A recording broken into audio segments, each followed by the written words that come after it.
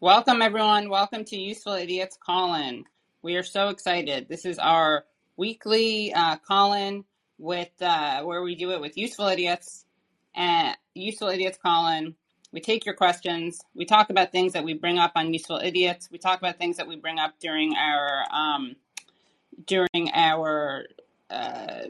Monday morning show. So it's always a great time. And don't forget to, if you're, just make sure that you subscribe on YouTube. Follow me and follow Aaron on Callin and follow this show on Callin. Also, please subscribe on YouTube to Useful Idiots. That's just youtube.com/Useful Idiots. Also, please subscribe to our Substack. That's usefulidiots.substack.com. Also, please, whenever you're watching our streams on YouTube, just like the stream. Share the stream. But yeah, we want to get our subs up. And all of this is to fight a war with against people like the Lincoln Project. We got to beat them. We got to beat them on the algorithm. We got to beat Pod Save America. So we're very excited, and you are helping us do this. It's really wonderful. So very excited to be here. And make sure that you watch our episodes from last week. We had the great Rania Kalik. We love Rania Kalik. She was great on the show. The Substack is great. We talk a lot about Syria. We talk a lot about the Middle East, and she is a great resource for that.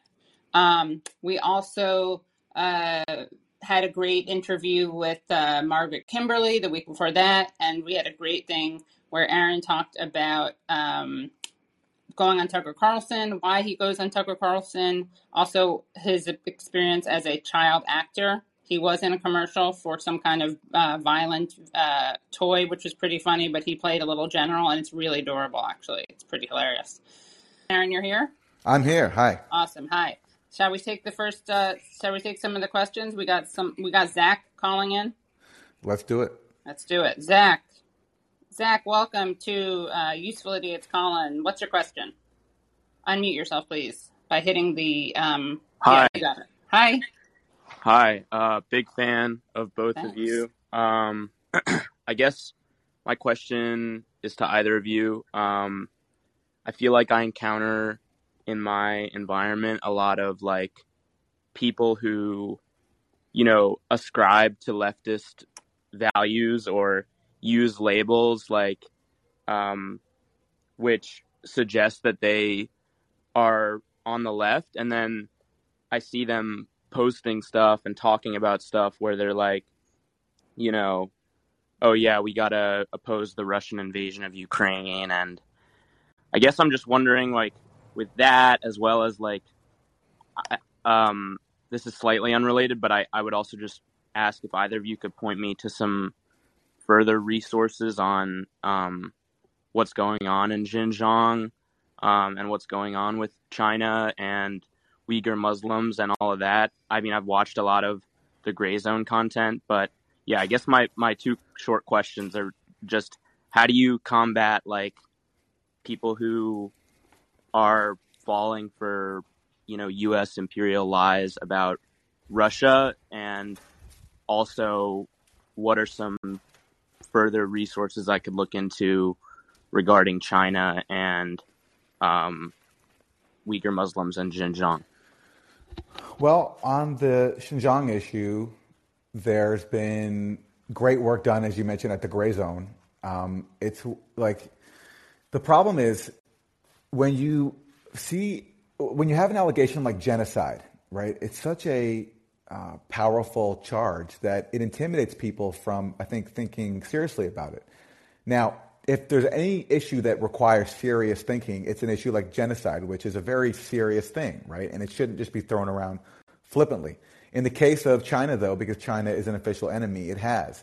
And anyone who's looked at the actual evidence, like my colleagues at the Gray Zone have, just shows that the evidence is not there. And in fact, the claims of genocide are based basically on a single source, a guy named Adrian Zenz, who's a far-right bigot who said that he feels led on a mission by God to take down China and is tied to U.S. government-funded groups like the National Endowment for Democracy. So there's a lot of it done at the Gray Zone. There also, for people who are turned off by the Gray Zone because of all the names that it's called constantly. You can refer them to. There's an article by Jeffrey Sachs, the professor at Columbia, who very mainstream credentials. I think he used to work. The Economist. I think he used to work for the World Bank or the IMF or something. Anyway, very mainstream, and he wrote an article, and I will tweet it out after this call. Basically, basically arguing why the claims of genocide are a farce. Now, that doesn't mean that there isn't repression in Xinjiang, that there hasn't been a crackdown on Muslims there. But these claims of a genocide are it's a complete scam. And you look at all the sources, and they all trace back to this one guy, Adrian Zenz. And you have to, so encourage people to use their critical thinking skills and think beyond what they're told by Mike Pompeo and everybody who parrots him in the U.S. media. Thank you, yeah. And I really enjoyed the episode today. And, I'm certainly going to encourage more people to tune into Useful Idiots, because I really like... I'm a long-time listener, but I just recently got back to listening to it every Monday, so really like what you guys are doing. And thanks for taking my call. Thank you, Zach. I really appreciate that. Thank you. Yeah. Awesome. All right. Zabi, unmute yourself, please, by hitting... Yeah, you got it. I understand. Thank you. Big fan, of course, like everybody else. After today's show, I was just wondering what, the U.S.'s end game is. Do you have any clue? Because, the warmongering, it's, constant. And, yeah. The end game, I think, is kill the Minsk Accords. So, basically, kill the most serious prospect there is for having peace in Donbass, which, from a DC neocon point of view, would come at the price of basically taking NATO off the table and ensuring that Ukraine stays neutral. And the gambit that the U.S. has been pursuing in Ukraine since 2014 is refusing to accept that Ukraine is a divided country.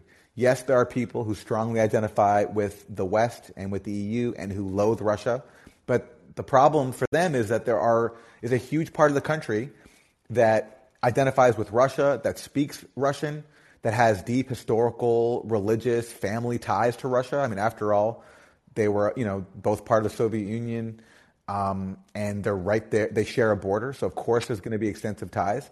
And basically, the U.S. strategy since 2014 has been to ignore those people and only try to prop up those who want to be solely in the Western orbit. And the answer, as an outsider, has always been just to keep Ukraine neutral, so that it's in nobody's orbit, and that ensures lasting peace. But that's what the U.S., I think, or at least a faction of the U.S. is trying to prevent. And they have allies in Ukraine who share that goal, who are basically far right, the same people who were the muscle behind the coup in 2014.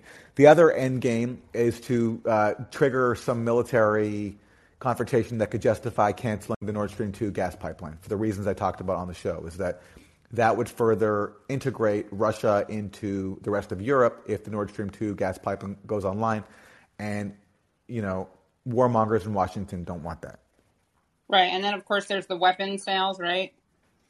Well, yes, exactly. And the longer you gin up conflict, the more you ensure that U.S. weapons will be sent to Ukraine, which is very lucrative for the weapons industry. And we just saw, again, we talked about Biden just asked for a new record Pentagon budget. And of course, everybody in Congress, with the exception of a few people, will get behind that. And they'll cite the need to stand up to Putin. Also, great distraction from domestic issues and the failures here. Mm-hmm. Really, Washington is just playing. It's going, Aaron, this is the playbook we've been describing. That's right. And they're playing along with it. Exactly. Yeah. Exactly. Fair enough. But they will look ridiculous, right, if this goes on for a couple more weeks. Although I felt the same way with Russiagate, so I don't know. Maybe they can make it last. That's the scary thing. I feel like that's constantly where I'm at. It's like, okay, this is ridiculous. Now it's just too much. Now people are going to realize how ridiculous this is. Okay, now even people who take MSNBC at its word are going to realize that they've been saying this for so long. But I don't know. When the media is such an echo chamber and you're not listening to things like not just Useful Idiots, but any alternative critique of the media, what is going to convince you? I guess to be fair, there's some critical thinking, right? When you one would hope that if you constantly hear the media saying that there's going to be a war that's imminent, that's probable, and it doesn't happen, maybe one's brain could understand that they're not a reliable, credible source. But sadly, I don't think that happens because there's such a unanimous chorus that it is hard for people to just think critically. And you have to really be aware. If you don't realize how much the media is gaslighting you, that's a kind of big thing to grapple with. Amen. Amen. Yeah. Yeah. Fair enough. Thank you. Thank I will you. make space. Thank you. Thank you. Okay, who's next? We got For Revolution. It cuts you off. Is it For Revolution Chris? Is that For Revolution Chris, that's right. yeah. Good morning. Good morning. I should put Chris for Revolution. Yeah, exactly. Chris, And you it's got it. supposed to be time for Revolution. Nobody gets that little emoji there in the Oh, front. I see. It's a little clock. Yeah. Chris, you got Yeah. it. You should do radio. You also sound a lot like a friend of mine. I hope that's a good thing. Yes. Well, yeah. Do radio. Hey, I didn't get a notification on Monday mornings today. YouTube's trying to suppress you, but Colin gave me a notification, so. Oh, wow. Well, you should just. I'm sorry about that, but not surprised. Sorry, but not surprised. And, I'm not surprised either. It's just so you know, we do it every Monday. And I've always been there. I don't think I've ever missed one. And the holiday weekend, I'm up in the mountains and I missed it. Anyway, I apologize. I will catch up on it. But so I find it really interesting on this push for the war, and there's just no dissenting voices in any mainstream media. It reminds me a lot of Iraq and everything all the war endeavors that have occurred in the last 20, 30 years. Do you think there'll ever be any dissenting voices that are given any chance? I know, Aaron, you got on to Tucker a week and a half ago, and Jimmy goes on and Glenn goes on there, and those are kind of, it's like, and there's a lot of problems with Tucker, right? But it's just crazy to me that there's no place where any dissent can be put out there in the mainstream media, and I'm just curious what you guys make of that, and how do we battle back against this? I mean, it seems hopeless to me, and I want to have hope, and I want to think that there's something we can do about it, but I just don't see it. So what do you guys? Well, the media, the corporate media is hopeless, but I think that's kind of a positive because it shows that they're just making themselves more irrelevant, and that's reflected in their declining numbers. Like the numbers for CNN and MSNBC have gone down, and I think if they really cared about ratings, they'd do something about it. But they don't really even care about ratings. Above all, what matters to them is narrative and towing the party line. And the party line right now is just you cannot have on dissenting voices, and they're following suit. I mean, you look at all these Sunday news shows that we watch, there's not a single dissenting voice, as you say. On MSNBC, like every day, they have, like every hour, there's ample opportunities to bring on at least one person who's a dissenter, and they're just not there. They're just these like massive panels of like 4 or 5 people, all with the exact same opinion.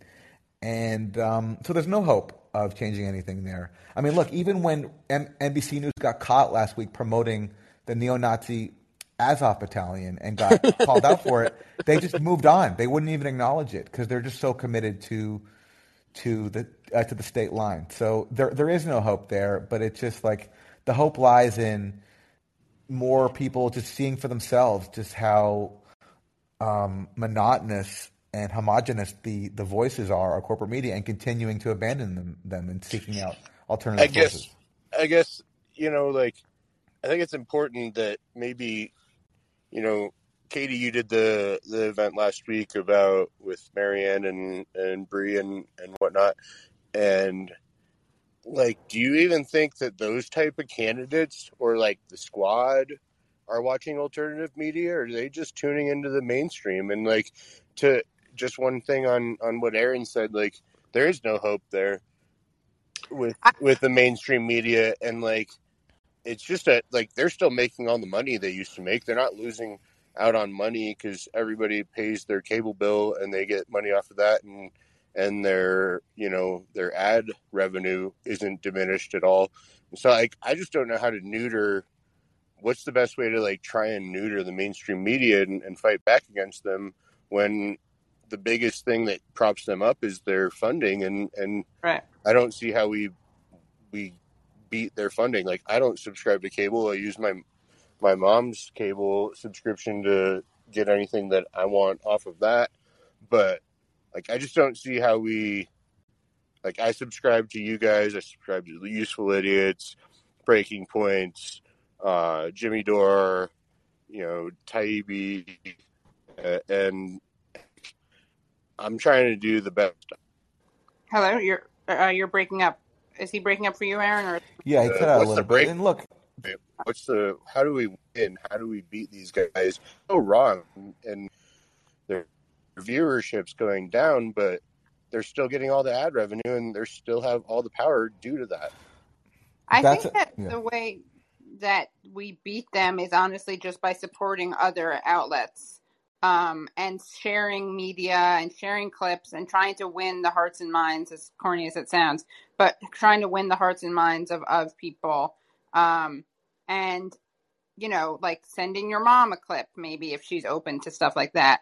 I do think I'm kind of mixed. I'm torn because I feel both very lost and hopeless, but I also feel like this is so important. And the more anti-war messaging we get to people, like the more resistance there is to war, the better. Even though, of course, as we saw, there was resistance to the Iraq war and that didn't stop it.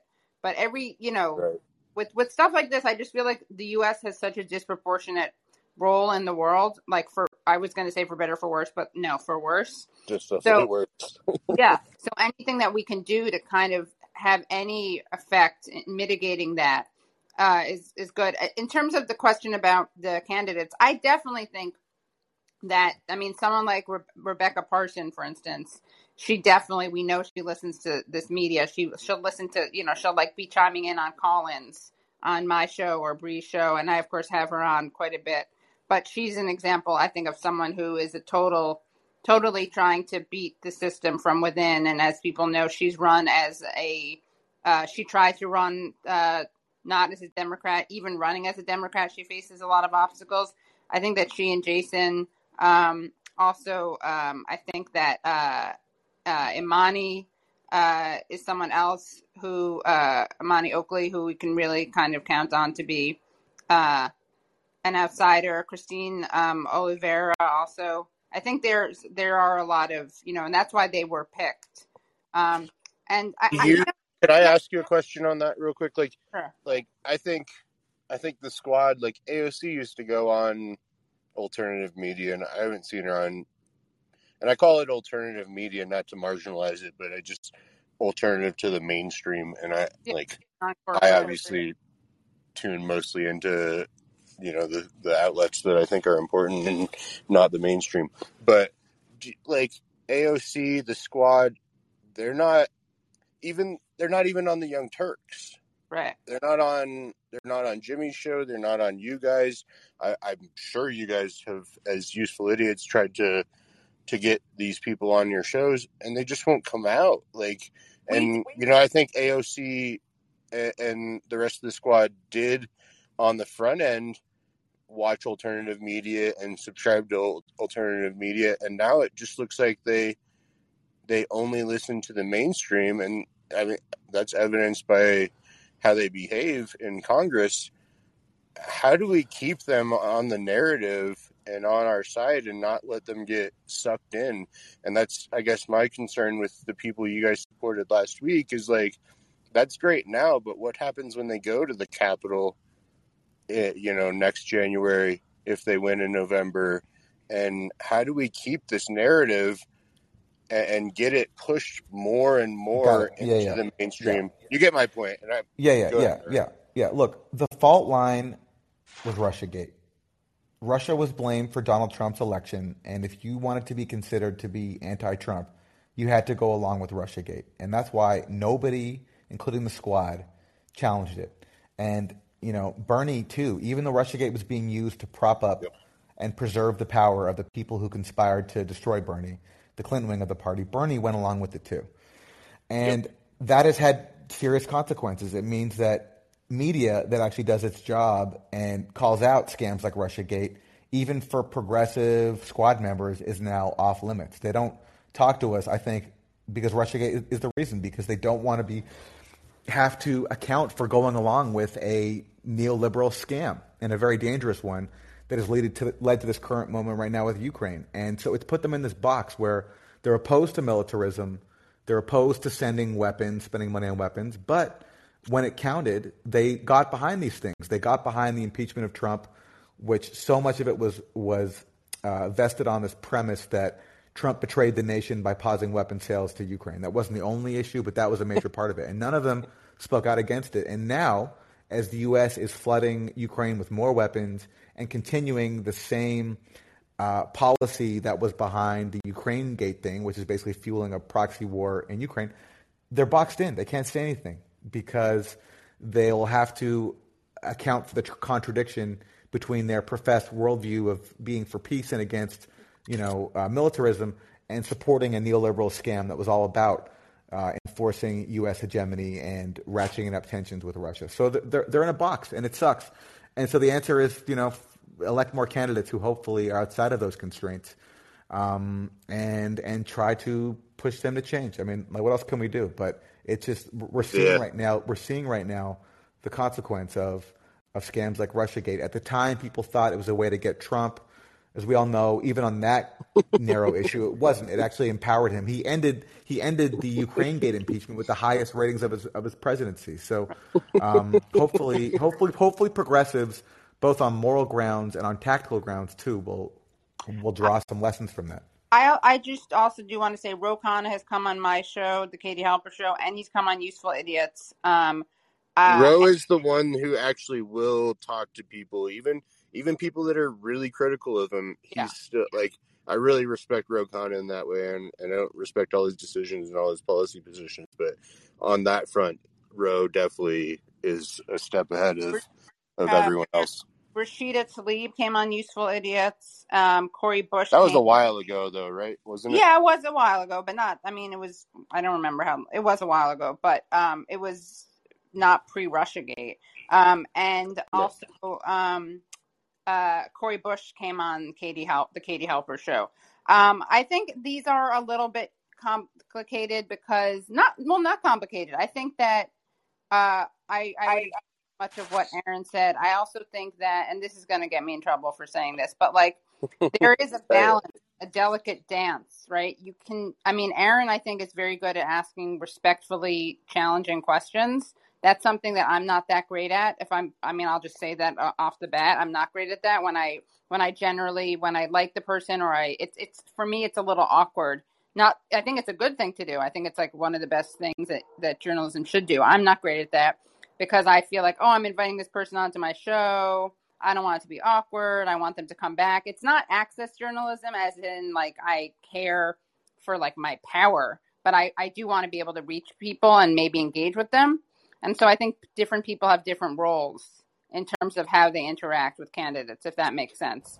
And I do also think that some people there are people whose role it is to really kind of shit on candidates, and that's fine. But I'm not then surprised. Why? Just let's be realistic. I'm not defending it, but why the hell would someone go on that show? They don't want to sit there. And I think, we got to convince them that they need to answer to the critics, that's the thing. But that's just not human behavior, Right, it's not, and we have to be realistic about how power works, and we also have to look at how we need to build more power so that they can't afford to not go on certain shows. Yeah. And it's funny, someone last night on my call-in, Rudy was I think we brainstormed, I should demand, next time I have Rebecca on, I'll be make sure you're going to come on when you're elected, right? You're going to make a promise that you'll do that. So maybe that's the way to do it. And I'll say this too. I don't spend very much time criticizing the squad because I don't think they have that much power. I wish they were different. I wish that they would speak out on issues that they haven't spoken out about or that I think that they're bad on. But ultimately, they're not the power center in Congress. And I focus more on the Democrats who really have power and who are basically pushing what I think is a very dangerous agenda, and that's Adam Schiff, the Right. Nancy Pelosi, those people. Yeah. But Hey, yeah. And I also thanks think for you guys' time today. I really appreciate you guys. And again, Katie, sorry that I had missed that you had covered the Donziger thing last week, and okay. I Sorry. did go back and watch that, and Oh, great. thank you for covering that. That's Yeah. I think a very important issue. Thank you. So I see Case is in the line back there a little ways, so I'm going to drop down and let you guys start covering other callers, and hopefully Case has enough time to get up here and ask his questions, because I'm always keen to hear what he has to say. Yeah, in case of great work for clipping. And just one last thing I'll say, I do think, and again, this is going to get me in trouble with some people, but I think we also have to give credit when the squad does do the right thing. I think that there are times when they do vote the right way. I mean, the Iron Dome, some of them. Wait, where AOC? Yeah, but Katie, that's the whole point. They didn't. They didn't team. That's a great example. I think of them not doing the right thing because they ensured it would pass. They could have united as a squad and stopped it, but they didn't. They didn't. They had the numbers for that. Exactly. They did. They did have the numbers for that, and that's why people were so upset with them. That's why AOC is still being criticized for voting. Oh right, yeah, they did do that thing. She got that pushback the other week, and she's like, "What did she say in response to that guy that was yelling?" And the crowd, I think, I'm sorry, I said I was going to drop down, but you brought that up. And there's that guy asking those questions of her in that rally, and the crowd's all booing him, and he's asking the right questions. It's like, it just really feeds into my cynicism about whether we have any chance of getting people on our side. Like, that dude's asking the right questions of AOC, and the crowd's shouting him down and booing him. Like, well, it's tough. It's tough, but it starts with being respectful. No matter how you're being treated, no matter what kind of response you get, you got to keep your cool, be respectful, and just focus on the message and not try to make it personal. Not try to make this about AOC and her personality and what she says. Just try to make it about the issues, because when you start getting into the other stuff, and I'm not saying that this guy did that, but it's just, you got to just keep it focused on the issues, and that's all you're responsible for. You ultimately can't control how people will react, but you can control how you approach people. I still do think that there's a time. I mean, just voting that way, whether or not it was going to block it. I mean, I think that it's the same people who. I still think that's an impressive thing to do. Maybe my standards are too low, but there's certainly a time when no one would do that. And Cori Bush certainly takes hits for that. Well, yeah, I don't agree, but because I think if they really have principle, then they would have blocked it, and they could have, and that gets it, and that's the whole point. Like, Israel was once controversial on the left. There were once some people who, were diehard Israel supporters. You can't find those people anymore. That's just like, the left has civilized itself enough to the point where it's just, you can't even, if you're not a defender of Palestinian rights, then you just don't belong on the left. So it's not controversial anymore. So it shouldn't be hard for a progressive. It shouldn't be hard for a progressive to stand up in Congress and say, why are we sending more money for military equipment to this apartheid regime? That's just not complicated. And, it shouldn't be. And AOC had all this language about it was tearing her community apart. It was just ridiculous. It was a joke. And it makes the left look weak. Yeah. And so if you can't stand up on that, it's a bad sign. But let's move on to the next caller. Thank you. Thanks for your time, Thank you, guys. Chris. You have a good day. I appreciate it. All right, Mateo, I'm bringing you in. You are next. Sure. Okay. Hey, guys. So, of course, the only GOPer to vote against Iron Dome was Massey, as I'm sure you remember. It was only 9 votes, and actually of the 8 Dems, half of them weren't like squad types. Half of them were kind of normie-ish, and I think that's kind of what people have to build on in terms of realizing, the GOP is always going to be 100% hard right Zionist with no questions asked, but there is like a little crack of light in the kind of normie Dems. Anyways, I want to bring things around to the present moment in Canada a little bit, and also how that ties in with what we're seeing in Ukraine. I noticed in the coverage of Ottawa events, Dwayne Litch, who's the husband of Tamara Litch, they were kind of flown out back and forth by some oligarch to Ottawa in terms of the the astroturfed, redneck rampage, trucker, anti-vax police riot. But anyways, when they were doing the background of showing Dwayne's living room, he had the big Confederate battle flag going on there, the stars and bars, complete with like a little cheesy image in the middle that says "The South will rise again." And for those that don't know the whole Canadian background of the police riots in Coutts and Ottawa, might miss out that this whole thing was built on a separatist movement. So swinging around to Ukraine. The thing that really got me researching Ukraine and caught my eye 5 years ago, is something worthy of like really intellectually focusing on because it was so weird, was the fact that kind of the celebrity commandos in Ukraine, in Donetsk, Luhansk, were using the stars and bars. They were using the old Confederate battle flag and modifying it to their own ends. And I thought that was really bizarre. And then as you investigate these characters, guys like, I don't know if I pronounced the G in Givi very well, Givi, Motorola, there was a whole crew of kind of glamorous guerrilla warriors, and Givi's kind of half Georgian himself and kind of has kind of a romantic look. But then, as you go through the history of what's happened to the people in Donetsk, and, nobody really wants to talk about this. Liberals don't want to talk about it. And, of course, the horseshoe fake left doesn't want to talk about it either. But as the history goes through, it's just really sad, and that you kind of have the romantic swashbuckling heroes.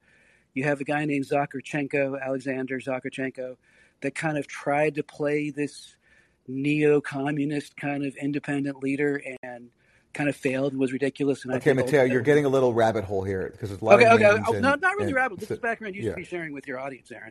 Anyhow, what I want to ask you, Aaron, is as we see Pushilin doing a cynical thing, blowing up a fake car and telling women and children they have to evacuate as part of this brinksmanship, and making a really bad, rough life for people in Donetsk that much worse for the next couple of weeks, using them like the pawns they are in the theater set that Putin does.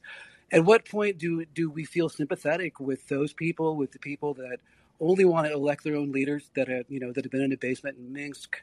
What do we say to the Kazakhs that are part of a 70% ethnic majority, Muslim majority, that's being shut out of political power as Putin cracks down on Almaty? What do we say to those people in terms of what a Western liberal that believes in values, that believes in self-determination, what do we say to them in terms of what they should look for leadership after Putin? What do you want to see after Putin, Aaron? Well, it's not my business what kind of Russian leader comes That's after not what I'm Putin. asking. What do you want to see? What do you want to see? And I'm answering you. I'm saying it's not my business what kind of leader. What I want to see is Russia being left to elect its own leaders, and everywhere, including those that are being oppressed but by Belarus Russia. is not Russia. Kazakhstan is not Russia. Yes, Ukraine is not Russia. And I want to see all these places being left alone by all outside meddling. You want to see you want to see Belarus left alone by Russia? You want to see the Russians go home? Okay. I would like Belarus to make that decision for itself. What I know, I don't believe you. Hold on a second. You're lying. Okay. Wait, thank you for sharing. Yeah. Thanks for sharing your opinion on whether I'm lying or not. You're asking me a question, and I'm trying to answer it. All these places should be left to make their own decisions, and it's their business. My concern is what the government that I pay taxes to, which happens to be the most powerful government in the world, is doing. Canada? You're Canadian, Aaron. Well, I live in the U.S. and I pay taxes to. Wait. Are you Canadian or American citizen, Aaron? I'm Canadian, but I pay. Okay, so the greatest country in the world is what? The French beating up the Ottawa people? A few days all right. ago? All right. Okay. Okay. Listen, now you're deflecting into other things that I don't really have the patience for. To answer your question, your original question, as I understand it, what Russians do after Putin or now is their business. My point is that they should not be interfered with, and they should be left alone. And if you look everywhere, all these places you mentioned, including Belarus, there are U.S. efforts to change the course there. This was recently revealed. There was a call where the former head of the National Endowment for Democracy admitted that his group is funding all sorts of opposition groups inside Belarus. And what do you think their aim is? Is it to improve democracy? No. It's to destabilize a Russian ally. So the answer. Do you think Russians, when they look at Finland and they look at like the woman that was just elected prime minister and their relatively open, modern, secular society, do you think they're jealous, or do you think they're happy being hosting Putin's soldiers, spreading their coronavirus all over their country right now? Wait, who? Russians? Did you say? Like I'm who are you talking asking about, do you about? think from the Belarus perspective, would they rather be more like Finland with someone like that in leadership and a government like that? Or are they happy hosting all of Putin's I'm not soldiers going right now? to pretend to speak for Yeah, the I would. Belarusians. Oh, Yeah, just sorry. speculate. Put yourself in their shoes No, for I'm a sorry. moment, Aaron. Try. I'm sure citizens of all these countries don't want to be the site of proxy wars. But unfortunately, I think a major cause of all this conflict is the fact that the U.S. has broken its promises at the end of the Soviet Union and has kept expanding NATO to Russia's borders. If the U.S. stopped doing that, I think you'd see a lot more space for democratic forces in all these countries, including Russia, to open up. But when your country is fighting a external powerful force, people tend to actually unite behind the leader. And that certainly happened in Russia. Look at Russia, where Putin presides over an autocratic government, but yet he does have genuine popular support. That's just true. No one Will denies ever that. not have a dictatorial government? If you read Stephen F. Cohen, who is the leading American scholar on Russia, he certainly thinks it's popular. It's possible. It's possible. But what he says is a main impediment is constant U.S. interference led by Cold Warriors in Washington. So if you care about Russia's democratization, you should oppose U.S. meddling in Russia and the encroachment of NATO on Russia's borders. Okay, so what you're saying is that the U.S. empire, the U.S. hegemon, justifies all those people being tortured in Minsk and Almaty right now, and being tortured in some basement in Donetsk. No, to you, to your morals, to your personal ethics. No, that's your concoction. I never said that, of course. No, that's your concoction because you're trying to avoid my argument. And let's leave it there. Thank you, Matteo, for stopping by. I'm going to bring on Case Study QB because he's someone who we all on the left, we use his clips, and I want to get him in the conversation. Shout out to Case Study QB, who everyone should be following on Twitter. Case Study, hello. Oh man, thank you so much, Aaron. It's nice to chat with you this first time. Thank you, Chris, for your kind words earlier. And I just want to give Katie, I want to give you your flowers because back in the Force the Vote conversation was happening, you were one of the few people that got together, people who don't normally come together or chat with each other. I believe, like at that point, Brianna and Jimmy Dore never chat with each other, but you made a forum, brought them all together, and had a very productive conversation. And here you are again, Brianna, and you had a very good conversation yesterday with people who were, Compton J and others. They're more them exit versus them enter. And I thought it was a very productive conversation, and I really truly believe if we continue in 2022 to have these conversations intentionally, I know you guys are doing it organically, but if we intentionally seek out to have these kinds of conversations, I think that we're going to be prepared in 2023 for 2024 for that great election, and hopefully we'll have a great progressive champion like a certain woman that I'm not going to say her name that we all know might run against Biden and have a lot of success. That's all I wanted to say mainly. I just want to give you kudos and much love to you, Aaron. Much love to the chat. Thank you. And yeah, I thank you for that. I really do think that that's an important thing to do. There's so much intra-left cancellation. We just don't have the numbers. I think we have to be able to disagree. No, what is it? As corny as that sounds, to agree to disagree on certain things. I think there are red lines or hard lines that you shouldn't tolerate. But I think it's up for debate what those are. So thank you. Yeah, and I was really happy that we could have the Revolutionary Blackout News, which had been critical of the event. Some of them had been critical of it, of the event that we did last Wednesday with the non-corporate candidates. And I do think that that's how the left has to operate. Like, there has to be more good faith, giving the benefit of the doubt. And I think having like impassioned debates that are civil is the way to go. So thank you for that, Case Study. 100%. Thank you so much. Have a great. Okay, let's bring in John Doe. You too. John Doe, unmute yourself. And to do that, you press the microphone. Hi there. Hi. Hi, can you hear me? Yeah. So I'm an American in exile, so to say. I'm in Istanbul right now, but I've been living in Kiev since 2018. And I had to make a decision to get out, and I thought I'd just share a little bit about the experience, which is, very stressful. I mean, everything I had to finance myself. There was absolutely little help, if any, from the embassy, besides them saying, they can help us plan an itinerary. The reason I'm in Istanbul is I just got over COVID, and I was afraid I couldn't even get into the country if I passed negative. Where here in Turkey, they don't ask for that. Hello? Hello? John cut out a little bit. Uh-oh. Maybe Istanbul doesn't have the best Wi-Fi.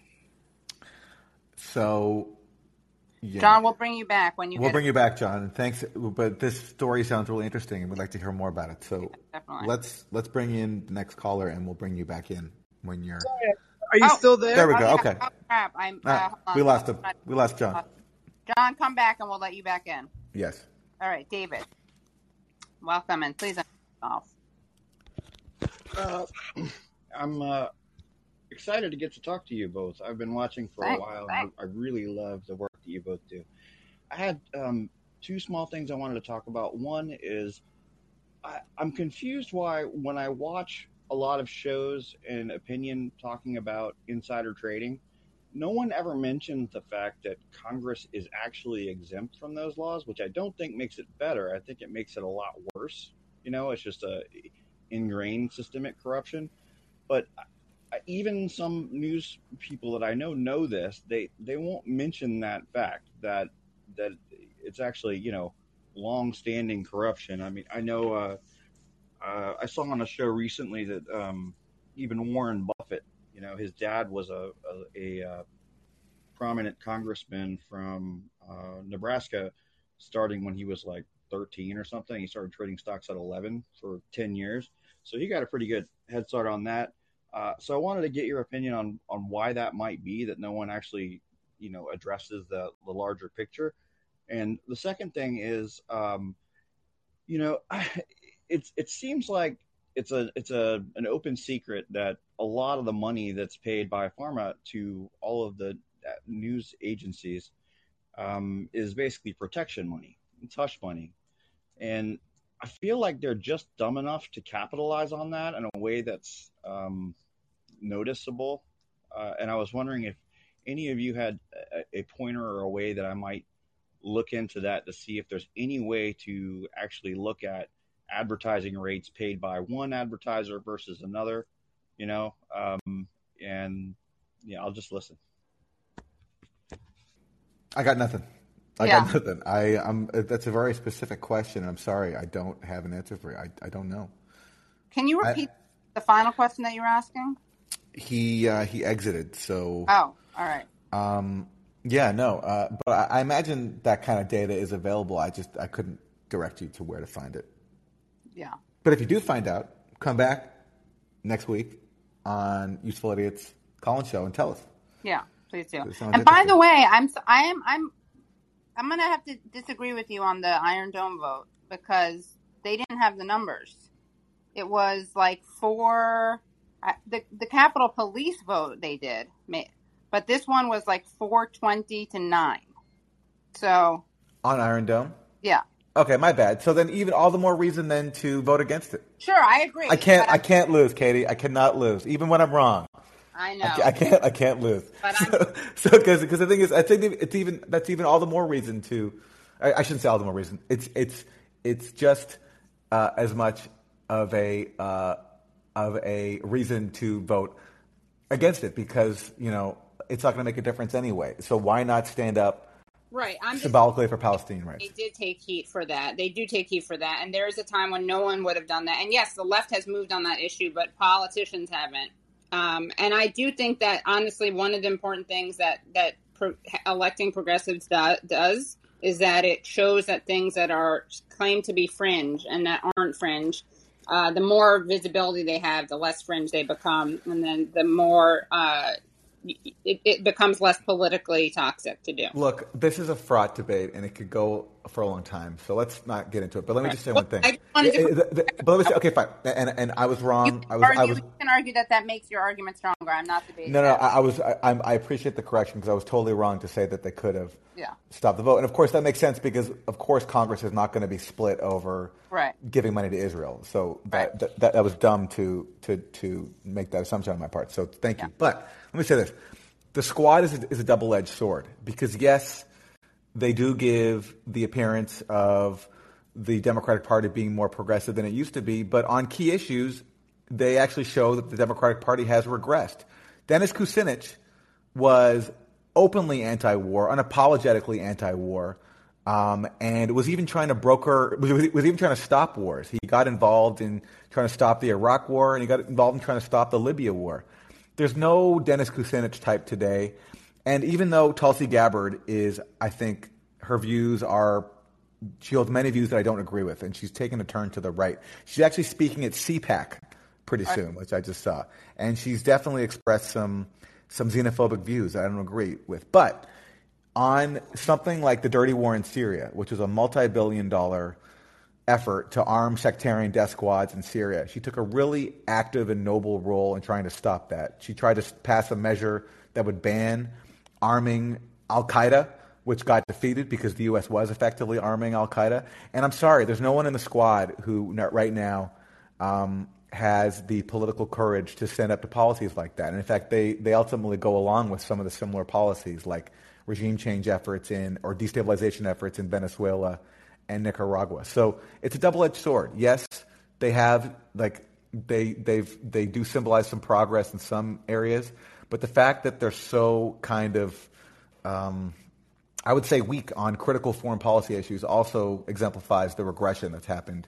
in the Democratic Party, and they help give cover to some of the Democratic Party's worst policies. I hate to say that's my view. There's the possibility of pushing them, which doesn't exist for others, and I think having more numbers will make a difference. But I'm not going to pretend they're not disappointing on many things. I hope you're right. You're right. They can be pushed. Okay. Next, we got Laurel. Hi, Laurel. Unmute yourself by pressing the microphone icon at the bottom of your screen, please. There you go. Hello. I love your show. Thanks. I have to tell you that you've weaned me off the Sunday shows, and Katie, your sarcasm gets me through the week. Thank you. But I would like to ask you to score Zelensky's sarcasm from yesterday's show. Do you think he's dumbing it down enough? So I'm talking about a female news host. It might have been Face the Nation. I can't remember. And she very sternly said, Zelensky is calling for the West to impose sanctions now. And that was in response to Zelensky's very obvious sarcasm, kind of getting out of his chair and using his arms and saying, you say the attack is going to happen. So what are you waiting for? Right. Can you give him some pointers? So do you think he was being sarcastic? I think he was genuinely saying we want sanctions, but he was kind of being sarcastic. We talked about this earlier, right? And it was an interesting combination of kind of calling out the U.S. for bluffing, but calling them out in a pro-sanction way, as opposed to when Aaron and I do it, which is the opposite. I mean, he is a former comedian, so I do think it's quite possible that there was sarcasm there. Yeah. Sarcasm. Yeah. I mean, Laurel, you think it was definitely sarcasm. That was your read on it. Sitting on my couch, with my morning chai, I just roared laughing, watching that. So I don't know, maybe, you're under stress when you're watching these things. I'd say, go back and watch it and see if you get a second take and don't think it's sarcasm. You think he's being he doesn't want the sanctions? I'm not being absolutely not. I think he is calling out the United States BS on a grander level than maybe he did last week. But you're the expert on these things. Oh, interesting. Thank Laurel. you. Thank you, Laurel. Kind words.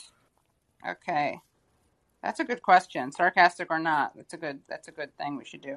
Okay, let's bring in Tyler. Hi, Tyler. Hey, Tyler. And to unmute yourself, just hit the mic at the bottom right of the screen. Aaron, I get that advice from you. I say that because I hear you do it on your columns. That's right. Right? Because yes. sometimes people don't know. Yes. Sometimes people know, and then it's awkward. So I'm just to be safe, telling people I'll do it. So Tyler, you want to? If you're there, Tyler. Are you there, Tyler? It's me, Margaret. If you're there, Tyler, hit the microphone icon at the bottom right of your screen. And if not, we're going to take the next caller, and we'll bring you back into the queue. So we're going to take Steve. Then we'll get back to you, Tyler. Remember, you just got to hit that thing at the bottom right of your of your thing. By the way, Katie at the barn door is apparently expression, Aaron. Did you know that? I did not know that. So yeah, that's what Chuck Todd was saying. Katie at the barn door. But I'm glad we didn't know that because it really let us explore the different ways that I can help participate in the war. Yes. Yeah. Yes. Steve, unmute yourself. Hit the microphone icon at the bottom right of your screen. There's a little microphone. You just tap it. All right, we're gonna. There's kind of like a game show where people only have 5 seconds to unmute themselves. 5, 4, 3, 2, 1. All right, Steve. Bye, Steve. We'll bring you back in. Oh, you hit the bonus round. He made it in the bonus round. All right. Oh, I made it into the bonus round. Awesome. Yeah. I'm calling from Leon, Nicaragua, where I've been for almost 3 months. My question is about political disaster. Do you think Ukraine, what's going on there, could result in the dissolution of NATO? No, I don't. NATO is, look, it's a racket. It's a great racket for those involved. All these retired military officials get to live in Brussels, have fancy titles, big accounts, big budgets, drivers. It's a hustle, and there's too many people benefiting from it. And the weapons industry benefits from it. I mean, that's why you go back and read the New York Times in the late 90s when the Senate was debating whether to approve NATO expansion. And the Senate was subjected to the most expensive lobbying blitz ever from the arms industry. It was led by a group called the Committee to Expand NATO, whose president, Bruce Jackson, happened to, by day, have a job as the vice president of Lockheed Martin. So it's just too lucrative for too many powerful people. So, and it exists to justify and perpetuate conflict. And there's profit in conflict, and there's meaning for these people in conflict. It's kind of why they get up in the morning. So I don't see NATO being dissolved. I do see this opening up some tensions and, but a lot of it has to do with how domestic populations respond. So maybe if people in Germany get tired of being a U.S. lackey and having thousands of U.S. troops there and being forced to face the prospect of freezing during wintertime because the U.S. wants to cut off their main gas supply, I mean, maybe that will change. But NATO, I don't see, as an overall alliance, I don't see it going away. Do you think that the U.S. will stop Nord Stream 2 regardless of what happens in Ukraine? They're trying, and I think they're trying to find a pretext right now for doing so. I think that's what so much of this is about. But that will be up to Germany. And there are people in Germany who want to side with the U.S. And even it's interesting, the foreign minister of Germany, who's from the Green Party, not the Green Party kind of that we know in the U.S. It's a very different kind of Green Party. The foreign minister has said that they will stop Nord Stream 2, but the chancellor has not. So there's a split there. And the U.S. strategy, obviously, is to try to accentuate that divide, and hoping that its side will prevail. Okay, thank you very much. Thank you. Rob. Hello, Rob. Cute dog icon. Hi, guys. Hi. Long-time listener, long-time watcher of the show, right from the beginning when y'all were still with Rolling Stone. Awesome. Thanks. My question is, Dennis Kucinich was mentioned earlier in conjunction with Tulsi Gabbard, and I'm just kind of curious why in 2020, why y'all think Kucinich endorsed Tulsi rather than Sanders.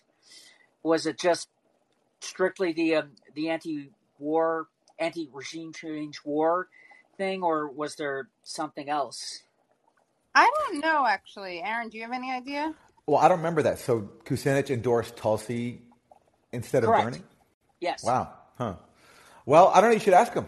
If I'm guessing, probably has to do with Tulsi being a lot more forcefully against U.S. regime change wars abroad. Dennis Kucinich got involved in Syria. He went on a delegation there.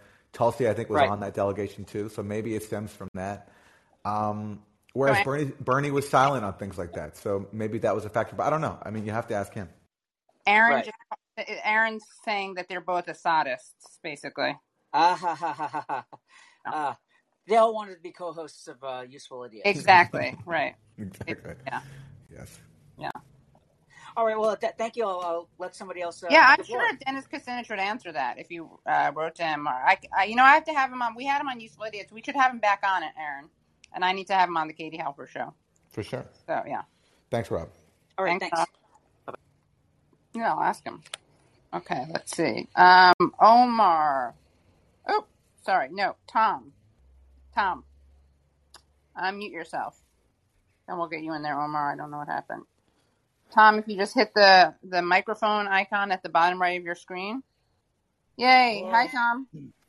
Hi. I think the expression is Katie bar the door. Yeah. What did I say? You were saying Katie at the door. Oh, yeah. Katie bar the door. Thank you. Yeah. You need to bar the door when you're being invaded. Right. So I have a question for Aaron. Aaron, bar the door. He disagreed with the Russian ambassador about whether there was military action that facilitated the annexation of Crimea. And I know there were 16,000 Russian troops stationed there, but they'd been there forever by agreement with Ukraine after it left the Soviet Union. And if there was an operation, as you were saying, Aaron, what was the operation? Or was it just the fact that there was military roaming around that facilitated the annexation? My point in saying that was simply that it wasn't just like a vote by Crimea and then Crimea went over to Russia. Basically, Russia used the forces that it had already there, you're right, to take Crimea. You could argue they were taking it back because, of course, Crimea was given to Ukraine when back under the Soviet Union in the 1950s. But I'm just saying is that it wasn't. I think that the way the ambassador described it, I just thought was a bit simplistic, I guess. And they obviously what allowed Russia to take Crimea was the fact that its military was there. That's my point, I guess. But we keep hearing that Russia invaded Crimea to take it. Right, and that's wrong, and that is wrong. And I don't think I said that Russia invaded. And if I did, then I was wrong to say it. But yeah, no. Right, I was just worried that you're saying there was a military operation might mind. I got you. I understand. So I didn't word it very well then. That's all right. I love you anyway. I appreciate that. Thank you, Tom. Thank you. Okay. Bye. Okay, John, unmute yourself. Hit the mic. Okay, so we can try this again. Yeah. So yeah, what I was saying was, and thanks for again taking the call, that here's a real life experience of all of this misinformation or whatever you want to call it. I mean, my life is in a roller coaster right now. And I just wanted to mention and share my experience. I mean, I had to make a very tough decision to leave Kiev, for all the talk about safety these days with COVID and all of this. I mean, the U.S. government didn't lift a finger. They said explicitly in an email to all expats, there will be no military help for you at all. And you're basically on your own to get out. Add to the fact that there's so much red tape that goes on nowadays. That's why I mentioned before I'm stuck in Istanbul because I have a pet. And if I want to bring that pet into the U.S., it's going to be 6 weeks of CDC approval. In addition, I just got over COVID, so I'm not sure I could even get on a plane. And they're telling you basically you have to leave now within 48 hours. So, I'm kind of venting here. I do have a question for you, but I'm just sharing you my experience. And I can tell you that a complete antithesis to this is how Ukrainians are. The day I left, you could walk in a store like it's nothing. You'd never know by turning on CNN when you walked in Ukraine. It was calm. I mean, I was like a ghost leaving from from an unhealthy dose of news. And the border control in Ukraine let me go. He was kind of laughing at me at how scared I looked. So my question for you would be, if you're in my situation, I'm here for a couple of weeks. Would you go back in a couple of weeks? So I don't know if there's an answer, but I just wanted to share. Well, thanks for sharing, John. We can't give you advice on what to do, but your story just speaks to the consequence, on the individual level, of warmongering, of the U.S. telling people to leave and we can't guarantee your safety, and your experience is one of many lives that have been impacted by this. And I'm sorry this happened to you, and it just shows why the U.S. toys with people's lives when it does these sort of fear-mongering, war-mongering campaigns, including its own citizens inside Ukraine. So I'm sorry to hear it. And your pets. And your pets, too. Yeah. What kind of pet do you have, John? Is she gone? Well, John, thank you for sharing your story. Yeah. That's, and keep us posted and on your if plans. it's a dog, I definitely hope. Well, if it's whatever pet, I hope it's okay. But if it's a dog, my heart especially goes out. I'm gonna bring the next caller, who is also named John, in now. And when you come in, just remember to unmute yourself by hitting the microphone in the bottom right. John with an H. John with an H. Are you there? All right. Entering the countdown. 5, 4, 3, 2, 1. Okay. Omar, you are up. Hey, two of my favorite people. Thanks. Impeccable taste, Omar. As well, you brought up the Iron Dome, and this is something that I think I've written to you about, Katie. And it also has to do with your time at Democracy Now!, Aaron. I don't know if you were there in 2014, but you had a guest, Theodore Postel, on from MIT, and he had analyzed like the efficacy of the Patriot missiles. Are you guys there? I don't know if I'm. Yeah. Yeah. We are here. And do you remember, Aaron? Of course, yeah. Ted Postel, eminent scientist, MIT, former Pentagon official. He basically showed that the Iron Dome was a scam.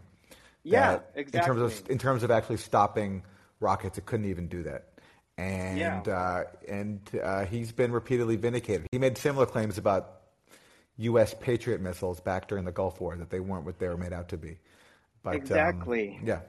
Yeah. I mean, I don't think this interview gets enough attention. I mean, it's so important, and it doesn't really get enough attention from anybody. Even Max Blumenthal. I remember, Katie, you had Max on, and he was talking about the Iron Dome, but that didn't reference Theodore Postel. Like, these missiles, I mean, they call them missiles, they call them rockets, but I mean, they're, from what I've heard from people who are much more knowledgeable than me, is that they're just souped up fireworks, and that they don't have, if you lie down, if they're coming and you lie down, you greatly reduce the chances of getting injured by them. So even without the shelters or anything. So Iron Dome is a complete fraud, and we're giving $1 billion of our tax money that could go to homeless people, education, healthcare.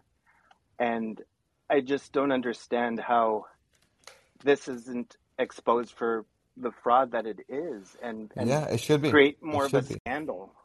It should be. It should be, especially when now so much of the public is now firmly on the side of justice in Palestine. It shouldn't be difficult. I totally agree. Yeah. Yeah. It's because, I mean, Oh yeah, I feel like it's meant to create this narrative where these rockets are more of a threat than they are, and so you need this defense system. Absolutely. That's exactly what it's for. When really the only threat is to the people of Gaza, who live in the world's largest outdoor concentration camp. I mean, that's really what it is. And everything is meant to distract from that. And that shouldn't be controversial anymore. Everyone knows it. It's just, all we can do is talk about it more. But I totally agree that Postel made a very good contribution to the debate when he showed that Iron Dome is basically a scam. And that should be highlighted more. So thank you, Omar. Thank you. Yeah. Katie, I thought you were going to say something about. No, I was going to say, I mean, is that to justify, probably, right, to justify keep the continued funding of it, right? You can't expose how it is, or else people would be angry about it. Yeah. Yeah. I'm going to bring in the next caller because I want to get to Okay. everybody before we jump off, and we have limited All right. time. So thank you, Nice Omar. talking to you. Tyler, you are up. Tyler, did you figure out how to unmute? Hi, can you hear me? Yes. Yeah. Great. Like everyone here, big fans of you both. Long-time listener, first-time caller. So to me, the primary problem that we face as a left movement is obvious dishonesty in mainstream media and press, and I think both of your work on these subjects is some of the most important that's out there, because undermining the mainstream narrative is very important. And I had always thought, I'm a millennial, I'm 37. I had always thought that my peers had grown up during the Iraq War and the Patriot Act era, and it was very clear your mainstream press was coming out in favor of these forms of imperialism and authoritarianism in a way that was demonstrably and obviously dishonest. Everything from WMDs to OPCW scandal to Russiagate to everything else, and it's just very, very clear how these people have and I'm talking about all of the primary media press, but these people have a multi-decade long history of lying in favor of violent imperialism at every possible opportunity. And yet I find and I had always thought, like, okay, the older folks in our society didn't really care about that. They kind of allowed it to happen at the time, perhaps convincing them is sort of a lost cause. And, the younger generation who didn't really live through the Iraq scandal and everything, maybe they're the people to kind of educate on this, to kind of move them out of the mainstream, press narrative worldview. And what I find recently is my generational peers seem to have forgotten the lessons of 20 and 10 years ago, and seem to be consuming MSNBC and CNN completely uncritically, and considering themselves even progressive and left for that commitment to those narratives. And that's just Wait, Tyler, completely terrifying to me. Tyler, millennials who are consuming MSNBC and CNN? Yeah, seriously. This Wow. is great news for MSNBC. We should send them this clip because they're going to be overjoyed, because their ratings are like mostly people outside the demo, quote unquote, the targeted demo. And looking at their ratings is one thing that encourages me recently, right? Yes. But I do talk to people who continue to uncritically consume the mainstream narrative. Even will say, "Oh, I don't." I'll say, "You're repeating a mainstream media talking point here. This is a Chris Matthews point or something," and they'll go, "Oh, I don't watch that." And I'm like, "Well, you didn't come up with support for authoritarianism and imperialism on your own, right? Like, that had to be propagandized into you because you're not a terrible person." So here's my primary thing is, like, the only argument that seems to work in primary PMC circles, they don't seem to be swayed by the evidence that the mainstream media is openly lying to them and has been for decades, right? They seem to come up with reasons for justifying acceptance of the narrative structure, but they do seem to be absolutely allergic to the idea that something is right or far right.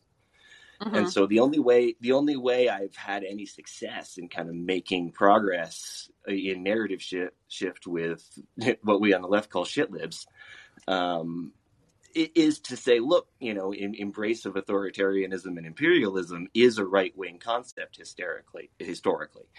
And, when you compare the narrative on imperialism of someone like Joy Reid or Cuomo or Maddow to someone like Tucker, you can actually point out further left, positions among people who call themselves right wing, and sort of undermine and shift the narrative. And so my question to you is, I'm shocked that seems to work, whereas demonstrating obvious dishonesty doesn't. And, one example I've had is, a friend of mine still watches the Young Turks. And I said, how could you possibly watch the Young Turks when live on air on their main show, they smeared Aaron Mate as a foreign asset working for Assad and Putin, when obviously, the evidence is clear. There's absolutely no justification for saying this. And the implications of such an accusation, were it true, are actually treasonous. And how can you continue to tune into this program? And your friend said in response, fuck Aaron Mate. That's what your friend said. Fuck Aaron. No. Well, here's the thing. The friend in question had literally never heard of you and was thereby unswayed by the argument. And that's a... Well, then you know what? I say fuck your friend then. That's what I say. No, I'm just kidding. I'm joking. And fuck your friend. I'm kidding. No, look, I think it is very effective to point out that the forces that the U.S. aligns with are on the right or the far right. In the case of Ukraine, it's obvious. I mean, look at that. We've talked about it, that media stunt that Richard Engel participated in last week was put on by a neo-Nazi militia, which is barred from receiving U.S. assistance by the U.S. Congress because they're so far right. And you look at Syria. In puff pieces. And you look at Syria. I mean, again, Jake Sullivan said it best when he wrote to Hillary Clinton 10 years ago this month. Al-Qaeda is on our side in Syria. Another far-right extremist militia. So that's who the U.S. traditionally props up around the world to achieve its goals. And if you can point people to that, maybe they'll be convinced. Yeah, I'm all about doing that and being strategic and meeting people where they're at. And I do that constantly with with Assange. I'm always trying to play with libs. I'm always trying to point out that, Obama decided to stop basically going out. He wasn't good, obviously, on this issue, but he was different. Trump picked it up. Obama decided not to go after Assange, and that Biden is being Trumpian in his response to Assange. So I think that can be very strategic. Yeah. Another area of success I've had is pointing out that people who call themselves liberals have had far right positions, such as our current president having wrote the original version of the Patriot Act and supported the Iraq War. You can sit down with a shit lib and say, read the text of the Patriot Act and tell me that there's anything left about this, right? Yeah. Or constitutional, and that's a point where we can make some kind of progress. But yes, yeah. Also, another tip I have is don't call them a shit lib to their face. Yeah, right? only behind their backs. If you're like, hey, shit lib, I'm going to show you this to change your mind, right? It's probably not going to work. That is entirely fair, but I guess my main question is why does it seem to work when why does it seem to work to call someone out for having right-wing positions when it doesn't work to demonstrate their obvious dishonesty? Because people have such strong, identification with certain parties and ideologies, right? And they're offended when those things are offended, those sensibilities or those identifications, in a way that they're not by dishonesty, sadly. And they're not, and if they're programmed to have certain sympathies, it just, there's a lot more deprogramming that has to happen. You have to convince them that the people that they're being lied to, which is a much heavier lift. Yes. Let's go to the next caller because we have a lot more and limited time. I want to get to as many people as we can. Thanks, guys. Great to talk. Likewise. Thank you, Tyler. Thank you. Gene, you are up. And unmute. Yeah, Gene, if you're there, there's a microphone. There you go. I'm working on it. Am I here? You're here.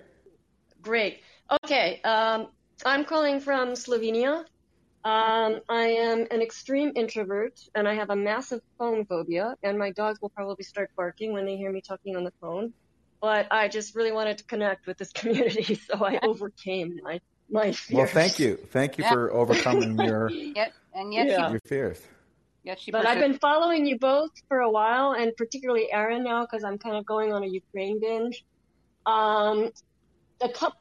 There's just so much to respond to. But let me just start with this. First of all, I share your pessimism with respect to NATO, but at the same time, I feel like we really have to address it because NATO and NATO enlargement kind of lie at the heart of this crisis and many others. And by the way, I called Bruce Jackson on February 5th, 2003, after they showcased the so-called Vilnius letter. And shortly after that, I called Biden's office and sent him emails and all the rest of it. But anyway, that's another story. That's when I was... And just to remind people, so Bruce Jackson is the guy I mentioned before. He was the vice president of Lockheed Martin while he was also the head of the committee to expand NATO, pouring millions of dollars into Congress, into congressional lobbying to expand NATO. And then Bruce Jackson went on to advocate strongly for the Iraq War. He's an intersectionalist.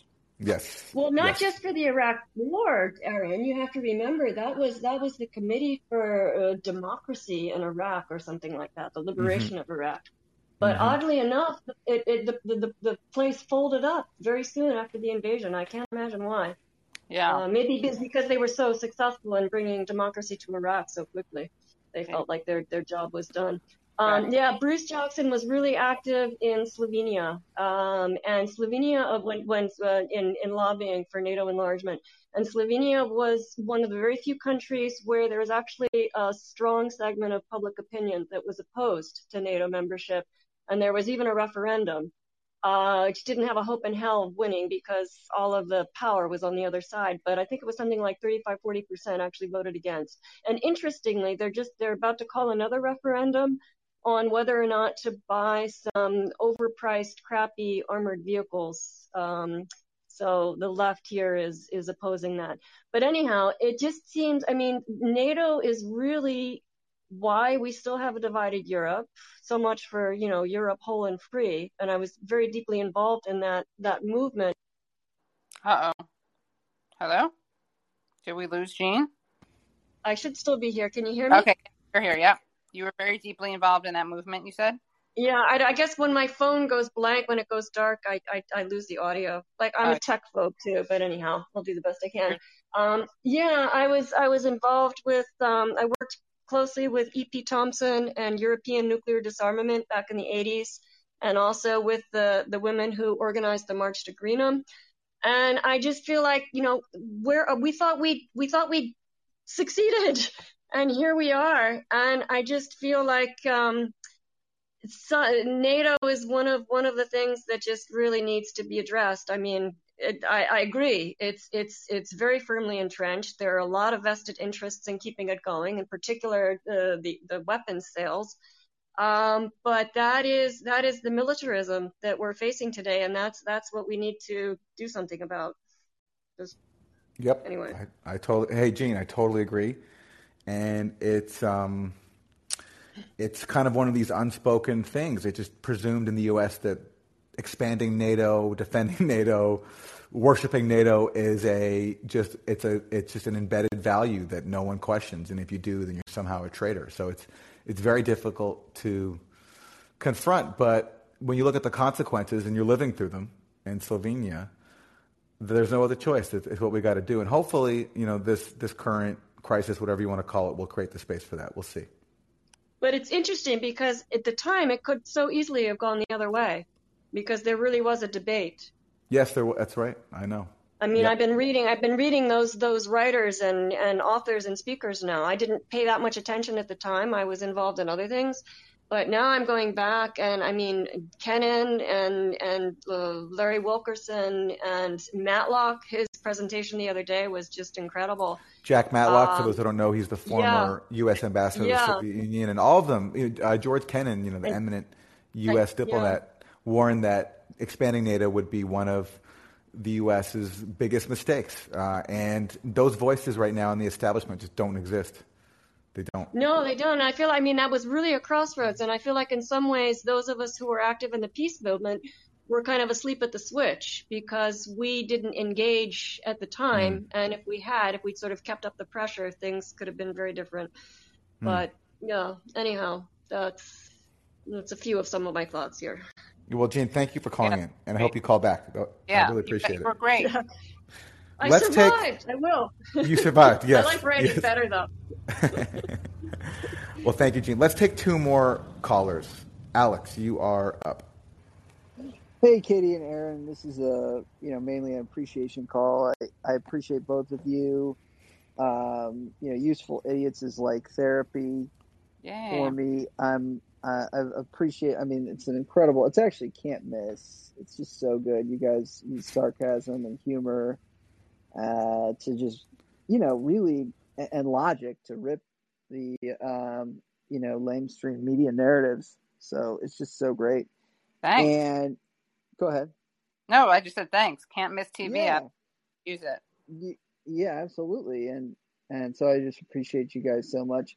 And the other thing is a lot of my friends, my peers, as I think some caller echoed earlier, is just their, so I'm 38. And so a lot of my friends, and a lot of my friends and myself are like, I think what Bree calls like the PMC, private managerial class or whatever. Professional managerial class, yeah.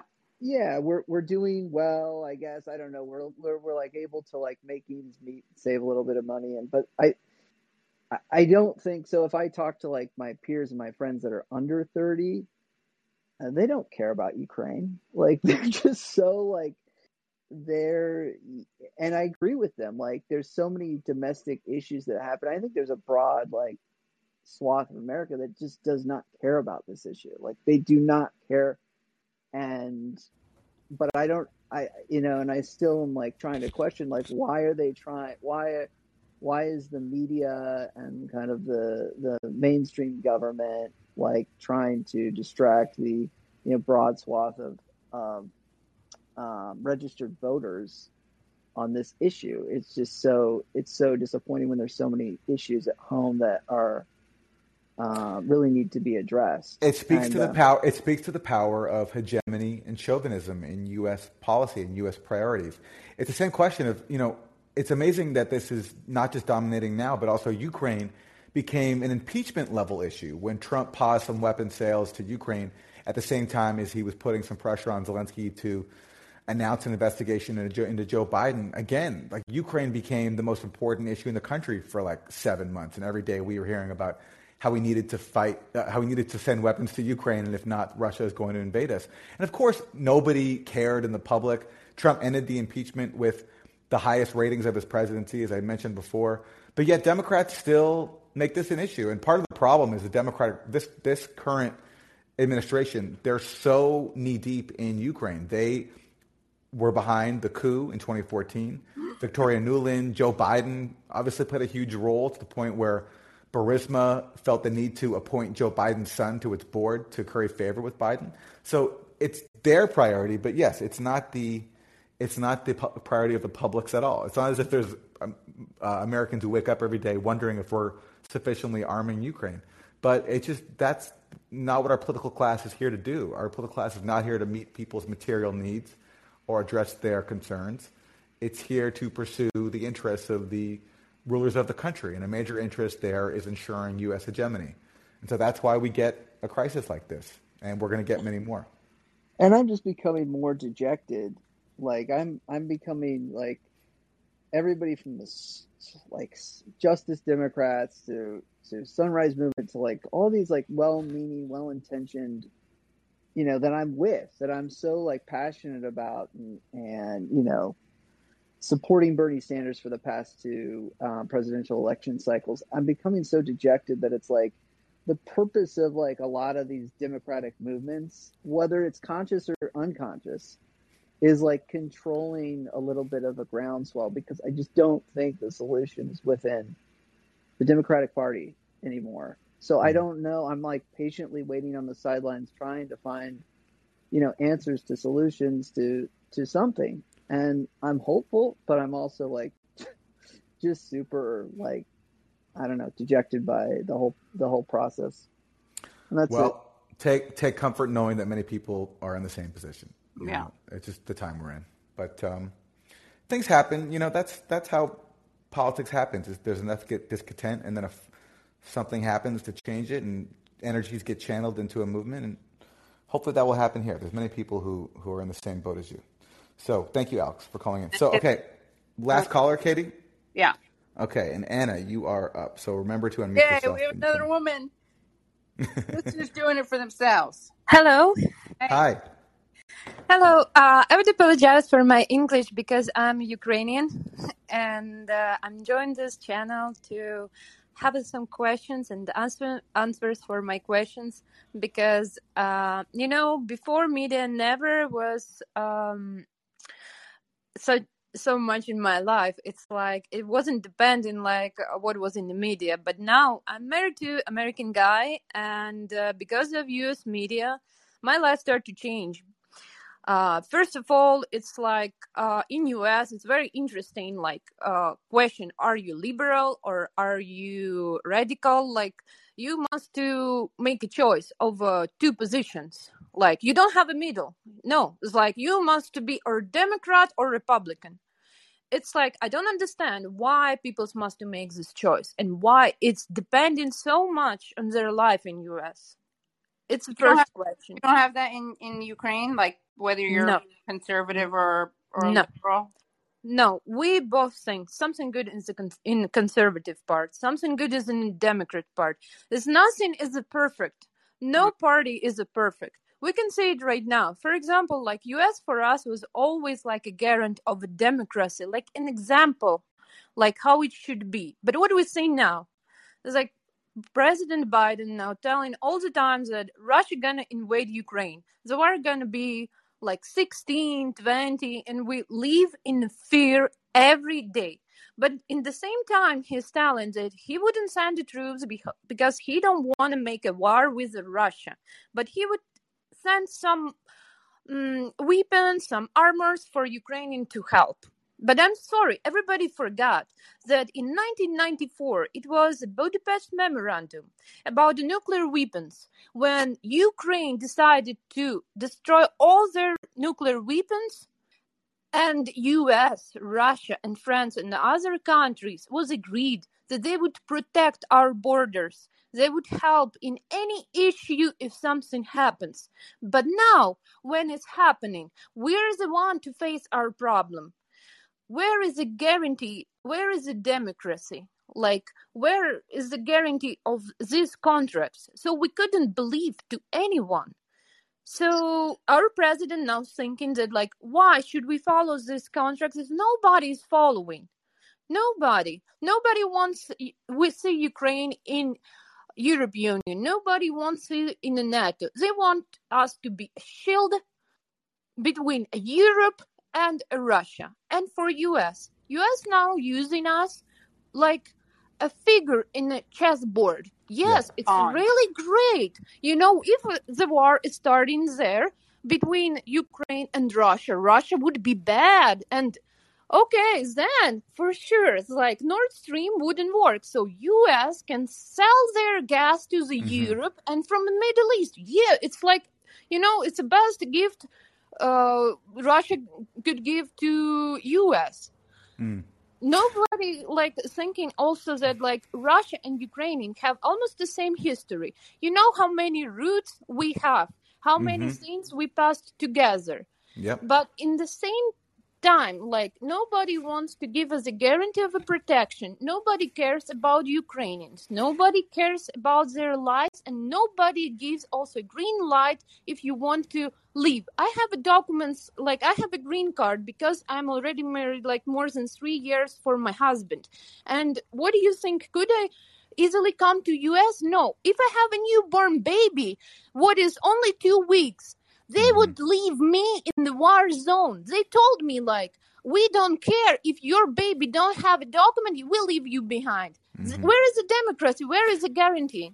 And let me ask you a question now. What do you think of the proposals just to basically keep Ukraine neutral so that it's not in anybody's camp? It's not in the Russian camp. It's not in the U.S. camp. It's just a neutral country that respects that it's a divided country with some people who really identify with the West and don't like Russia, but also people who speak Russian and identify with Russia. So just basically this notion of keeping Ukraine neutral, kind of like Finland. What do you think of that? It's already kind of this. But look, the Donetsk and Lugansk part, It always was more close to the Russia. The people who's living there, you need to understand, they all have relations with Russia. It's understandable why they want to be a part of it. Crimea, it was never ours, if be honest. It's true. It was never ours. Before it was belonged to Turkey, like Osmanian Empire. After it belonged in Russian Empire to Yekaterin II, it was a gift. And only after USSR broke up, we took it to rent for 50 years. When rent was over, Russia took it back. They didn't want to continue the rent. It was their choice. It's like, and it was even in our document, we're like a united country, like in our constitution. But Crimea was always separated part, even in our constitution. And everybody's forgetting it. So there was never kind of a part of Ukraine. Other parts, we have more leaning now to west part because we want to grow up first economically, and our peoples are tired about the Russians are more imperialists. It's always same and same. It's always Putin, and in Belarus it's always Lukashenko. It's like, maybe they have a constitution, but it's not working. It's just the papers. It's the same king. We're tired of kings. We want a real democracy. That's why we was separated from USSR in 1990s. That's why we had so much revolutions. It's already 3 revolutions was about this idea. Peoples was dying in 2014 for the united with the West. And where is the West? Like, what is their answer? They're ignoring. They're just looking at us like we're maybe like some third part of the world, and nobody cares. Like, nobody cares about our lives and how we try economically, and with all our desire to make it. I don't know what else we can make. It's like, it seems we're always knocking in the closed door, and we're just tired. Well, Anna, thank you so much for sharing all that. It's really great to hear your perspective. Thank you. A question of so what is it that you would like the United States to do? I think United States really must to push more about the Russia, but more in democracy way. Need to remember the old agreements. In base of old agreements, they must meet all together. France, US, Germany, Russia, and make a decision. Look, we agreed like in 1994 that we're going to protect Ukraine. Okay, we don't want to protect Ukraine anymore. What we can do for them? Okay, maybe we can invite them on NATO. Okay, Russia don't want NATO. Then let them have their nuclear weapons again. It's like, if we would have a nuclear weapons again, we would be calm. Nobody would invade us. Nobody would actually killing our soldiers. It's like, you don't see, it's like, you're not living in a country where the war going from 2014, and for you it's like something was going way on the other side of the planet. But when you live like this, it's ruining your country from inside. The war is always eating us economically. Our lifestyle and life cost always growing up. It's like it couldn't last forever. So we kind of want or union with Europe, or union with the NATO, or nuclear weapons. That's, I think, what is gonna solve the problem. Thank you. Okay, very interesting. Thanks for your perspective. Well, listen, this was great. Thank you, Anna. Thanks so much for calling in. Thank you. And thanks to everybody who participated, who listened, who called in to us. I'm sorry we didn't get to everybody, but we'll be doing this again next week at the same time, right after the live Monday morning show. And Katie, let's wrap it up. So people can go if they want to sign up for Useful Idiots to usefulidiots.substack.com. They can subscribe on YouTube. Subscribe on YouTube.